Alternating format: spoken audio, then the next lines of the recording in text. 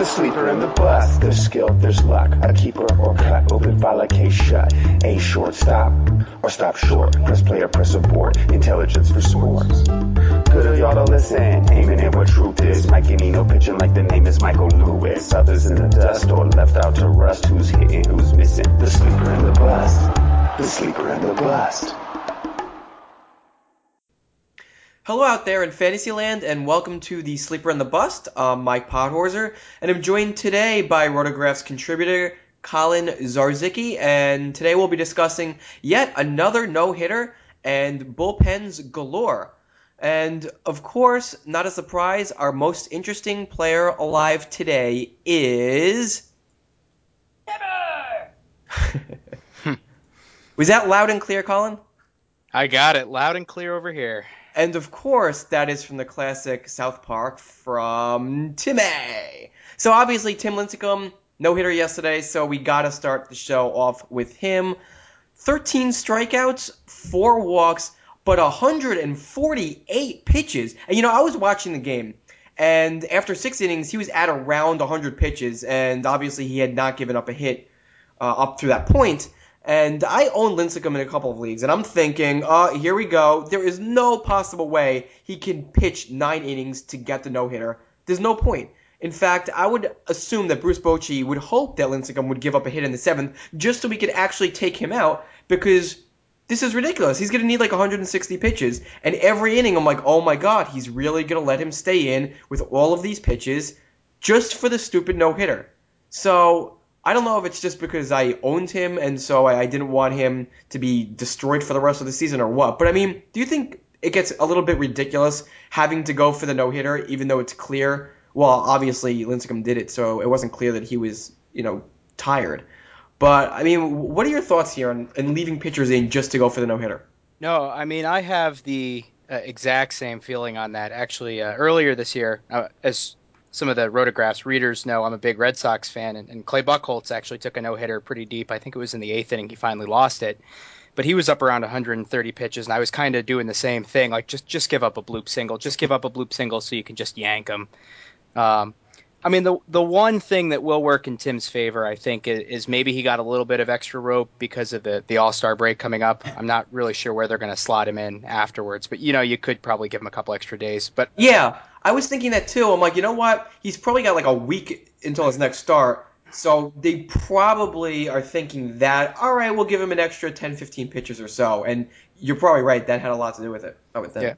yeah. Although, I mean, like I said, I'm with you. I mean, you'll always hear from some of the older guards saying, "Oh, back in our day, people threw 150, 200 pitches." Right. But to see, 1-4 with anything after it in a box score is pretty shocking these days. So Now, what do you think how do you think this might affect him moving forward? Because obviously he's been extremely up and down all season. I mean, his ERA now is down to a not terrible level, 4.26. His Sierra, though, is a solid 3.54, xFIP 3.25.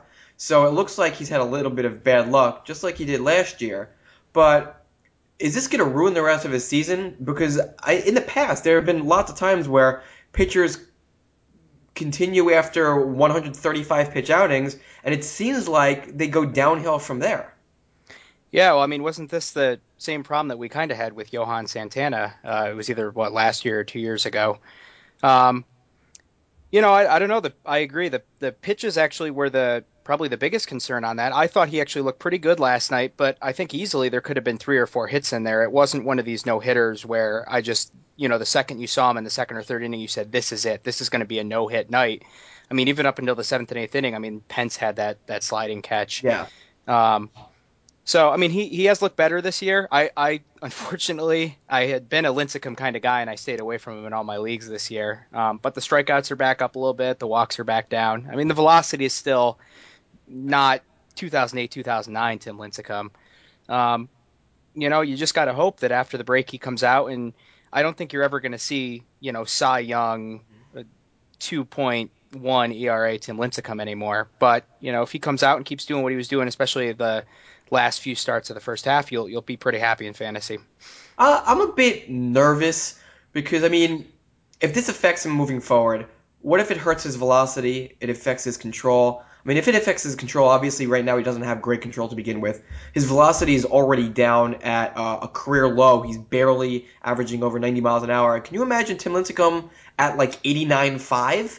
I mean, he's going to be worthless. And the guy's only like 29 years old. So it's really crazy to see his velocity trend over time. And now you have to worry about this huge pitch count affecting the rest of the season.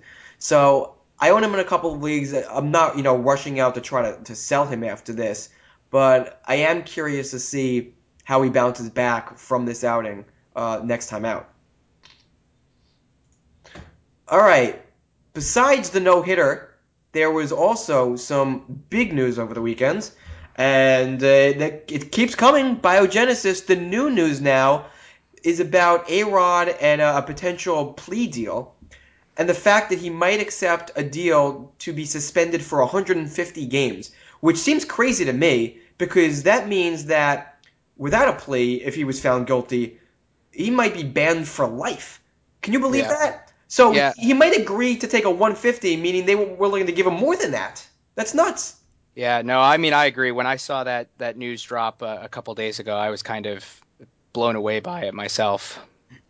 Yeah, and then you got to remember, if A-Rod is talking plea deal, I'm sure that every other guy is also considering a plea deal. So, I don't know, it was maybe a week ago, Eno and I were talking about this when the news first broke, and we were saying that, they'll announce the suspensions, then they'll go through that whole appeal process. Who knows how long that's going to take? It's more likely that any suspensions aren't going to be taking place until 2014, so fantasy owners probably won't be affected this year. But if all these guys agree to plea deals, I feel like that means that the suspensions are going to take place immediately, and by the end of the month, Ryan Braun, Nelson Cruz, Johnny Peralta, A-Rod, all of these guys are going to be basically out for the rest of the year. Is this true or am I missing something? No, I mean, I decided to ignore the biogenesis stuff earlier this year in a dynasty draft and went with Ryan Braun with the third pick instead of taking Bryce Harper, and I'm getting a little nervous now. No, you But know what?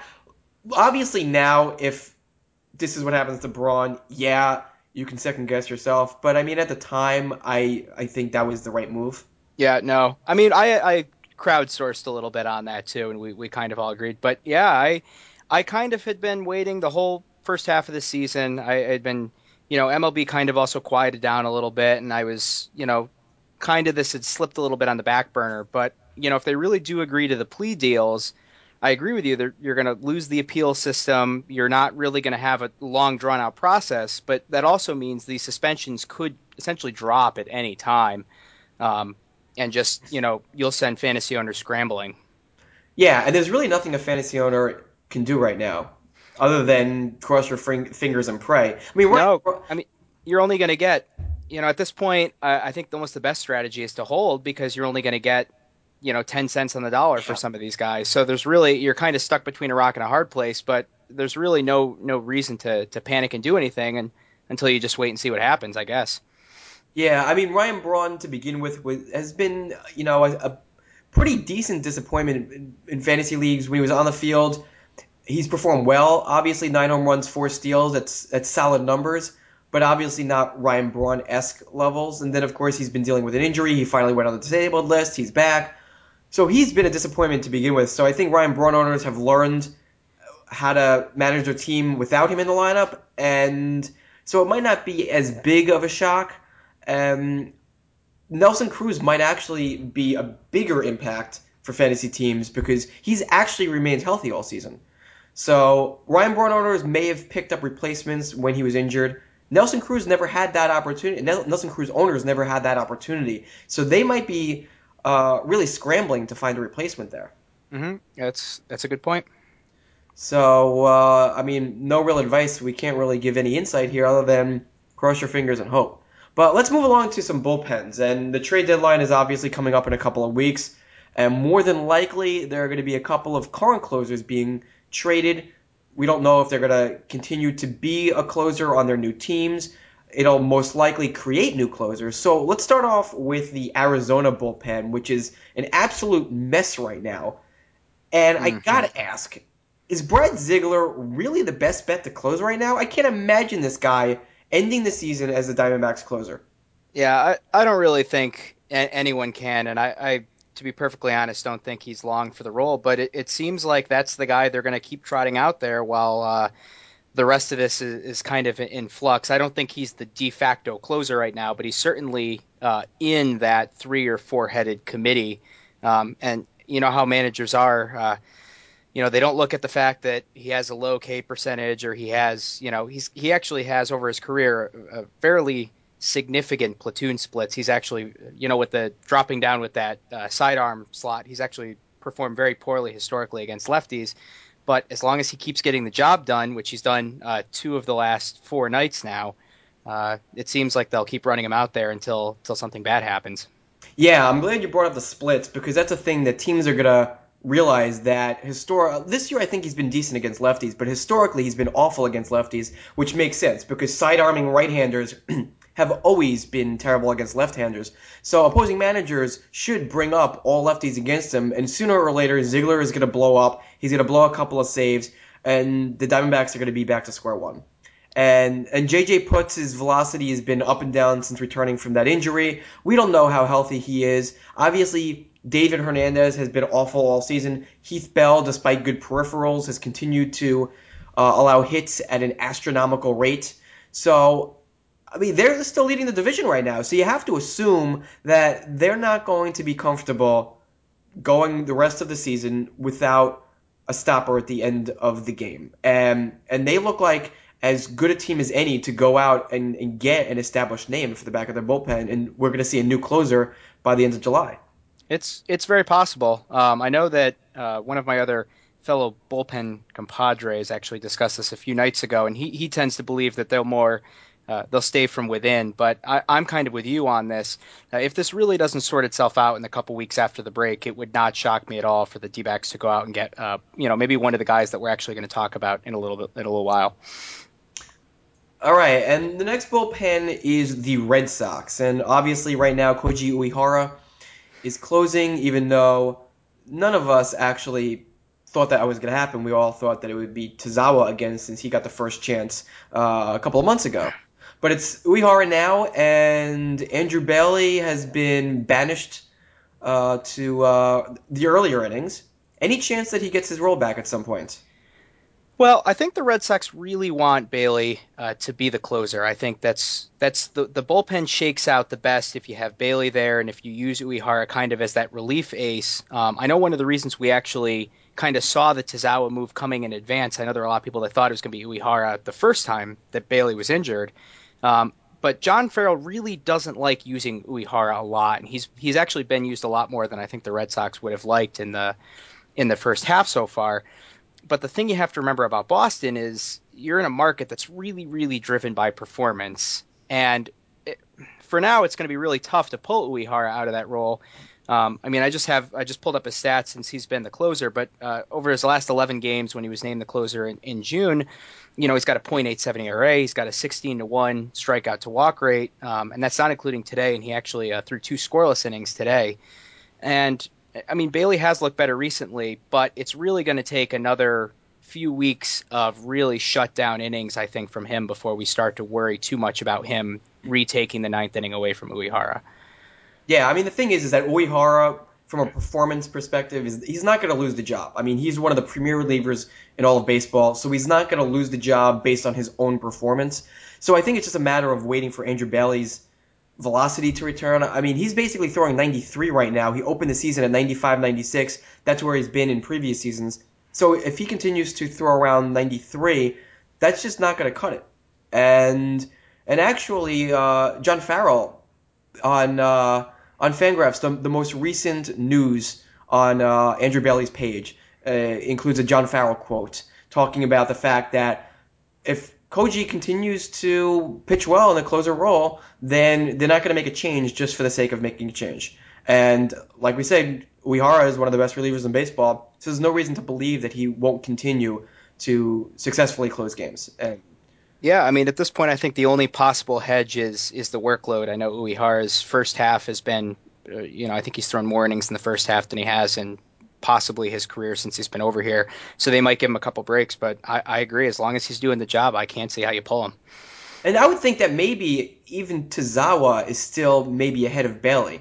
So if Uehara needs a break, it's going to be Tozawa and not Bailey. Yep, possibly until Bailey gets that velocity back. Tozawa's been a little prone to the gopher ball the last few games, so they're probably neck and neck. But yeah, I certainly, if I'm a Bailey owner, I'm certainly not banking on him being back in the ninth inning anytime in the immediate future. All right, moving along to the Chicago Cubs. Kevin Gregg, my gosh, what a free agent pickup for fantasy owners this year. I actually predicted that he would not even get 5 saves. I do the Fantasy Baseball Roundtable show on Wednesday nights, and that was one of my predictions. 5 saves, and here he is at 17 saves. So clearly I was way wrong, as I'm sure a lot of people Yeah, were. I was gonna say you are not alone in that. So Uh, Nobody saw this coming. Crazy. And his Sierra is actually 319, so he's pitched pretty well. Obviously, a bit of luck involved with a 235 BABIP, a nearly 88% left on base percentage, but there's no arguing he's been pretty good this year. I don't know how he's doing it because he hasn't been a good reliever in a while, but this is absolutely great news for Theo Epstein and company because now they might actually get some decent value for Kevin Gregg. And who would have projected this before the season? So you got to assume that Kevin Gregg is as good as gone, right? no, it's, I think right now they're really preoccupied with this whole Garza situation. It sounds like they're getting ready to actually pull the trigger on Matt Garza. I saw a report come across Twitter that maybe he'll be gone before he makes another start Did they name a team? after the All-Star break. I think there's about 17 teams in the running right Okay, so now. that's what I read too. Yeah, so there's no Yeah, because I have Garza in a couple of leagues, and if he goes to the AL like Toronto with the Rangers, I'm like, oh, I don't yeah. like that. No, I also have Garza, and I think that it's skewed a little bit to the L, but I think the Dodgers, especially with their financial situation, I like a Dodgers move. exactly, would be, if they're still interested, could kind of break in and break open the bidding or something like that. But it sounds like he'll be gone in the next maybe week to 10 days, at which point I would assume Theo would start to turn his attention maybe to the Alfonso Sorianos or the Kevin Greggs of the world. And, Greg just seems like such a logical piece for them to move. So it's so funny because it seems like everybody just assumes that it's Blake Parker who is going to take over the role if Kevin Gregg is actually traded. But I mean, unless they want to see the next Carlos Marmol, I mean, that's what Blake Parker looks like to me—a good strikeout guy, bad control, and a fly ball pitcher. That's exactly what Carlos Marmol was. So I just don't really see Blake Parker as a real solid reliever who can come in and succeed in the closer role. No, I'm with you. We've gotten a lot of actually pushback on the bullpen report, the nightly bullpen report, right, for Rotographs because we, for a while, didn't have Blake Parker ranked that high on the depth chart, and a lot of readers were kind of like, "Oh no, look at this guy! He throws hard. He gets strikes." But you keep looking at things. I mean, he's given up more than 50% of his balls in play are fly balls, and then he only has a 4% homer to fly ball ratio, and that's given you, his ERA is sitting around 2. But if you look at all his advanced metrics like his xFIP and Sierra, they're all over 4. Um, so I'm kind of with you. I don't, I don't want my closer to be walking on edge, and that's kind of what the Cubs have had in the last 4 or 5 years with Carlos Marmol. Um, and that's a lot of the same you're going to get with Blake Parker. Yeah, and of course the other name floating around is Pedro Strop. He's also terrible with bad control. He lucked his way into a good ERA last year, so I don't think he'd be very good. Me and Eno were actually talking about maybe Jake Arrieta as a real dark horse, and we were curious to see what they do with him in the minors. And I'm looking at his stats right now. He's had 2 starts. I guess he got killed because he's only thrown 4 2/3 innings in 2 starts, which is obviously bad. So he's got 2 starts. It didn't move him to the bullpen. I thought maybe he would be a dark horse candidate to close, but it doesn't look like they have transitioned him to the bullpen. So it seems to me like it's just going to be a mess for the rest of the year and just a bullpen to avoid. I mean, to me, I feel like they should have some sort of a platoon where James Russell comes in to face lefties, and then whoever they feel like it to get righties out. But I don't think anybody in that bullpen is really going to have sustained value as a closer. Yeah, I mean, I kind of agree. The Cubs bullpen, especially the last couple of years, has really just been a mess. I actually have James Russell here on my note sheet, and I agree. It actually wouldn't be a complete shock to me to see a committee. They did it last year when they gave Carlos Marmol breather. I'm doing air quotes over here, but a breather. It was James Russell and Sean Kemp at the time. Sean Sean Kemp, Kemp. going back to the Supersonics days. Yeah. No, but it's just I mean, if you're in a really, really, really deep league and you have to invest something, maybe you kind of try to scrounge for these guys. But otherwise, in standard leagues, I'm actually just staying away. Yeah, and just a reminder, James Russell has no chance of being a successful full-time closer. He's solid, not great, but solid against lefties, but his xFIP in his career versus righties is 519. He's allowed a 358 WOBA. This year, that WOBA against righties is 399 with a 564 xFIP. He's terrible against righties. He should never face a righty ever, Yeah. and so there's no way he could be a full-time closer. Yeah, he's another one of those guys that has a lower arm slot. Those lower arm slot guys are really susceptible to those platoon splits. Yeah, moving on to Colorado. Rafael Betancourt is another name that gets bandied about as being traded at the deadline. What do you think his chances are of getting traded? If you had asked me a couple months ago, I would have said they were probably reasonably high. But I took a peek at the standings, and I haven't really been keeping a close eye on the NL West. I just knew they were reasonably close. I mean, the Rockies are sitting right now about 4.5 out behind Arizona, and I think I have 7.5 out behind the second wild card spot. I mean, a lot of this is going to depend on what they do in the next couple weeks. So they come out of the All-Star break and scuffle and lose 7 of 9 and drop. They might say, okay, this is the time with Betancourt. I think he's 37-ish. He's getting up there. Yeah. This might be the time to kind of cash in the chips. I mean, they have guys like, we saw that Rex Brothers did an admirable job filling in for him when Betancourt had his groin injury earlier this year. But if they're kind of still hanging in there, they're within 5 games or within striking distance. It's one of those things where you might not want to, scare your fans away and make it look like you're punting on the season, even if you're getting back a nice return. So he might actually stick around for the remainder of the year. We'll have to just wait and see what happens after the break. Yeah, that's very possible, and there's not much fantasy owners can really do here anyway because we know the replacement's going to be like 99% sure. It'll be Rex Brothers, and Rex Brothers is probably owned in a lot of leagues already just because he's remained a solid middle reliever, so he's probably gone in deeper leagues, obviously NL-only leagues, and since he had closed fairly recently until Betancourt came back, it's possible he's still on fantasy teams in more shallow leagues that just haven't found anybody better to pick up. So Brothers probably isn't that much available, not as much obviously as other guys that are second in line for saves. So not a whole lot to do if you want to speculate. I mean, you can see if Brothers is available, but yeah, I don't think Betancourt is as a guarantee to be traded as maybe some thought a month or two ago. All right, next bullpen to discuss is the Tigers, and I feel like we've been discussing this every single week. So, do you really think that Joaquin Benoit ends the season as the Detroit closer? I mean, at this point, I think you have to say yes. I know they almost seemed hesitant to kind of let him have the role all to himself, but he's just put up such good peripherals the last couple of years, and this year he's just continued. I think he has his ERA is below 2, but I have his xFIP up right now. It's 2.64, and he again, I think today he pitched a non-save situation, struck out a couple guys in a scoreless inning, but so far he's just been getting the job done, and that's been a closer who's able to get the job done while striking people out is a nice change of pace from the Jose Valverde that we saw earlier this year. And Phil Koch.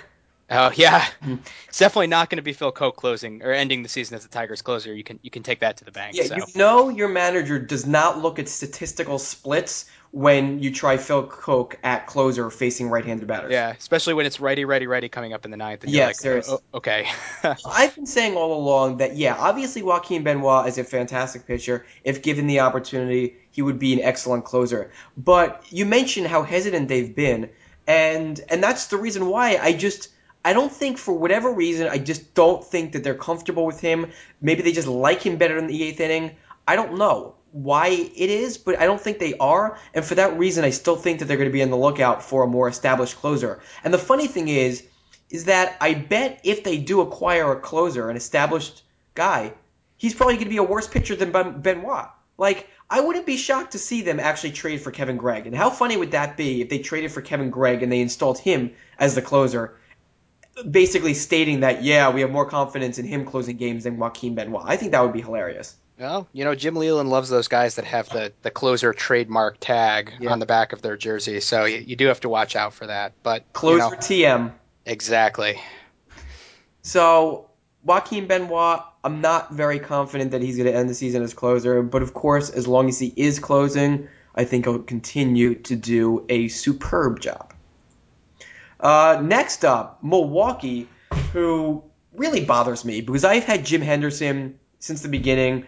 Then he gets Wally pipped, comes back, and then suddenly, really, Francisco Rodriguez is a closer? Come on. So what I'm hoping, they trade the entire bullpen. Jim Henderson's the only one left. And by default, he has to get the job because I'm still a little concerned that maybe Axford gets the job if Francisco Rodriguez is traded.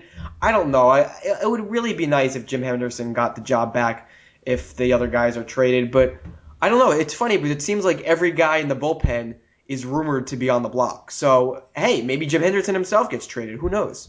Yeah, no, I mean, I generally agree with you. Jim Henderson's also a great story, a career minor leaguer who toiled, who could strike a ton of guys out, and suddenly came up to the big leagues and, just had almost nothing but success since he came up last year. I think the Francisco Rodriguez thing has kind of surprised everyone, probably even Milwaukee. I mean, he's essentially enjoying his best season in a couple of years. Even peripherally, I mean, he's the 1.25 ERA he has is clearly not sustainable. Wait, hold Uh, on. He has a 99% left on base percentage. Yeah, it's actually How up do you to like that? 99.1 after today, so he's Oh, ticking upwards. that's impressive. I know.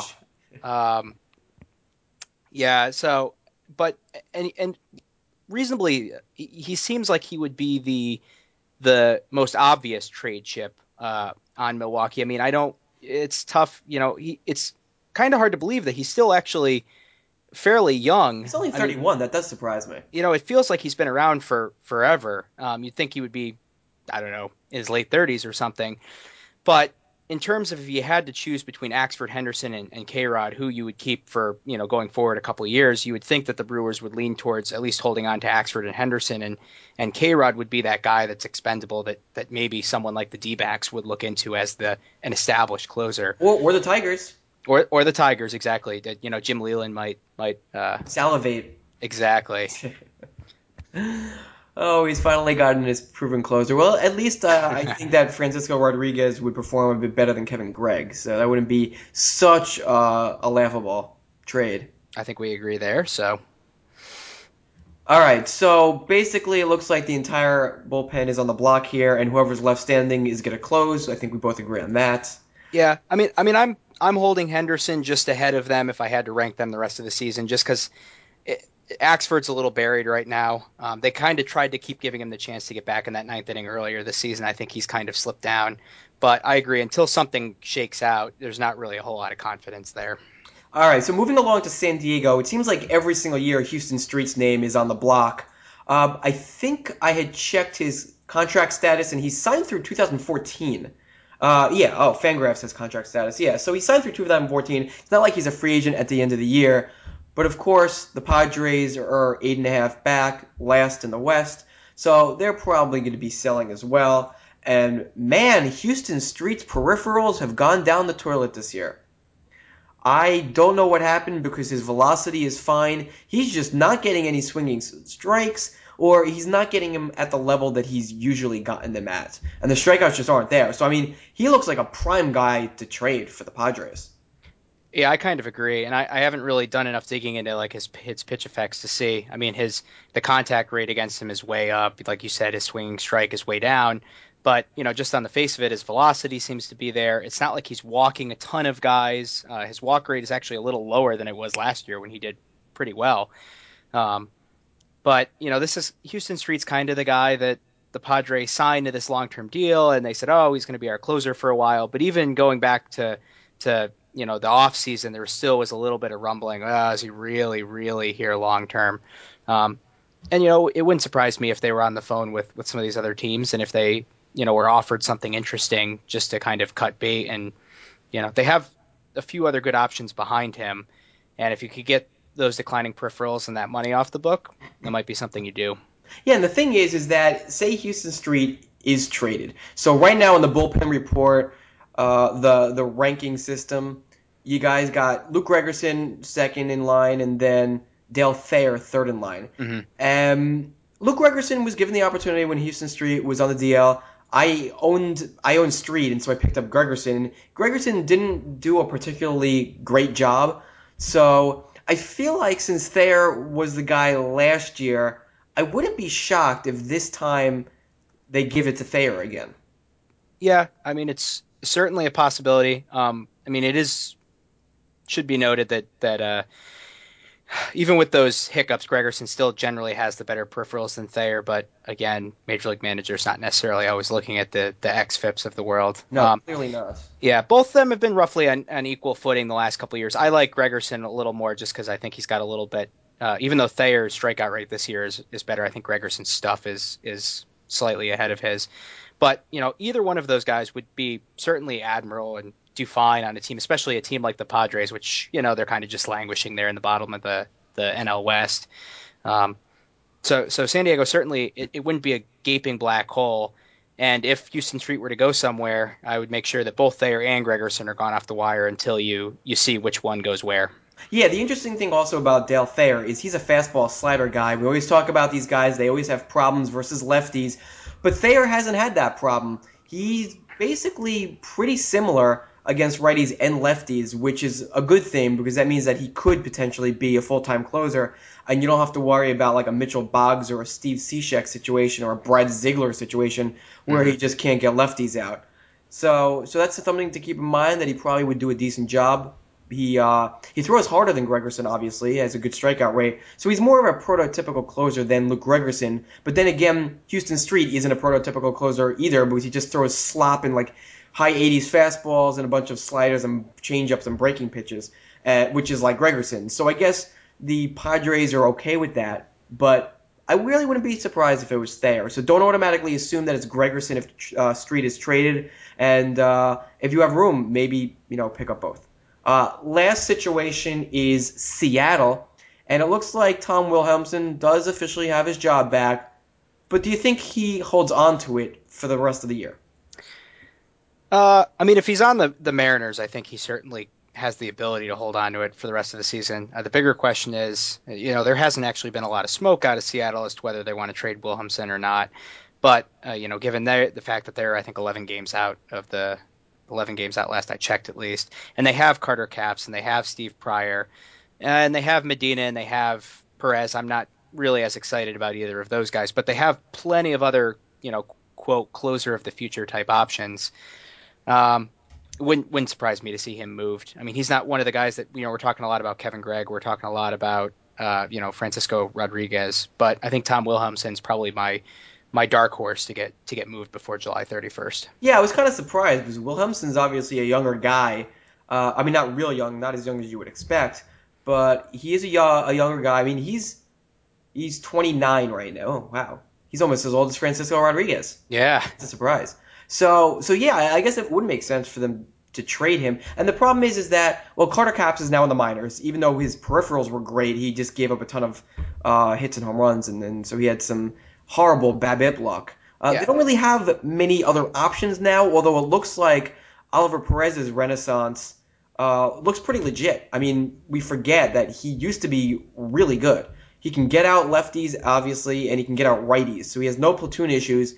So I think he might be the second in line and a guy that can run with the job, though he probably has the ability to pitch multiple innings, so I don't know if they really want to pigeonhole him as just a ninth inning guy.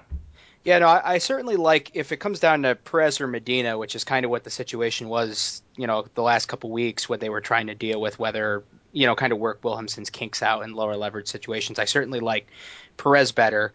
I agree with you that he has the stuff and the talent. I would like to see him put up, he's been good this year, but even with his quote unquote renaissance last year, he still was pretty lucky in terms of home runs and strand rate. So I'd like to see that continue. But they have options, and there were some rumblings last year about Wilhelmsen being moved, and he's you know the always going to be a guy that's going to strike a lot of guys out, but he's also going to be the same guy, kind of like Carlos Marmol, not certainly not to that extent.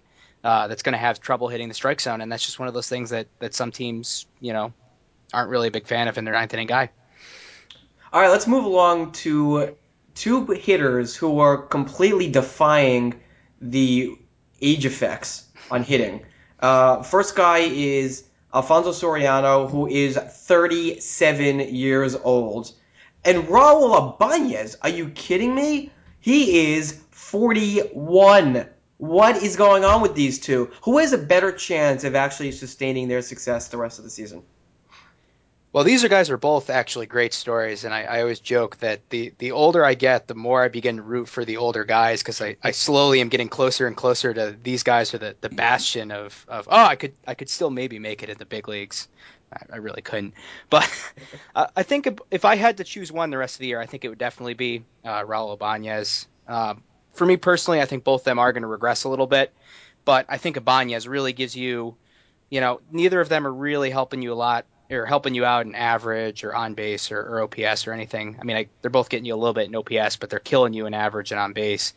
And I mean, obviously, Ibanez has got a 28% home run to fly ball, so that's not sustainable. But the rest of it's not really that bad. I mean, the BABIP's not fluky. I'm not really a big fan of his strikeout and walk rates, but they're not abysmal. Um, so I actually have him in a couple leagues, and unless I get a really nice offer, I'm going to kind of hold him as like a fifth outfielder and someone I can get in there maybe to get me another 10 or 15 dingers over the rest of the season. I have a confession to make. I play in the Labor 15-team mixed league. And several weeks ago, let's say maybe a month and a week ago, Raul Ibanez was a free agent. Who did I pick up instead? I think this was the time I picked up Justin Maxwell instead. How many at-bats has Justin Maxwell had for me? I think 0. I chose not to pick up Raul Ibanez, and I missed out on like 18 home runs in like a 1 month span. So I don't like Raul Ibanez this year. Yeah, he certainly, and it's one of those things where I don't like to chase streaks in fantasy, so I can't. Well, I guess you're talking about Chris Davis, but you see that Ibanez had 5 or 6 home runs, and I'm usually like, well, let some other guy take him. But I needed the power, so I was like, well, whatever, we'll just plug him in and try him. And every other night I log in and I see, oh, Ibanez knocked another one out of the park. Well, this is pretty great. So the last month has been a lot of fun for Ibanez owners. Yeah, tell me about it. I would have been basking in it if I wasn't an idiot and actually picked him up. So, I mean, I'm actually going to disagree. I'm going to say that I like Soriano for the rest of the year better. I mean, Ibanez's home run per fly ball, 27%. That's easily a career high. No way that's sustainable. What's interesting, though, is it looks like he's just closing his eyes and swinging as hard as he can because his strikeout rate is now the worst of his career. And he's had a long career. So he's striking out the most ever, and his home run per fly ball is the highest ever. I don't think that home run per fly is possibly sustainable. But Soriano's peripherals, all of his advanced metrics look pretty normal and sustainable. The only suspicious thing is his speed. As a 37-year-old, you can't imagine that he's going to continue his pace of nearly 20 steals all year. The other thing to keep in mind is that he's on the trade block. And so, depending on what lineup and what ballpark he ends up in, could affect his fantasy value. So, I mean, obviously, neither of us probably expect them to really hit what they're on pace for now. You got to assume they're going to slow down at those ages. Yeah, and I mean, if you could find someone in your league that's really wants to buy in on their first half stats, by all means, ship them out for first half value. Absolutely. All right, well, that's a wrap, folks. Enjoy the All-Star Game and the Home Run Derby, of course, and join us again on Tuesday for a pre-All-Star Game edition and more fantasy fun on the Sleeper and the Bust. For Carlin Zarzicki, I'm Mike Podhorzer, and thanks for tuning in.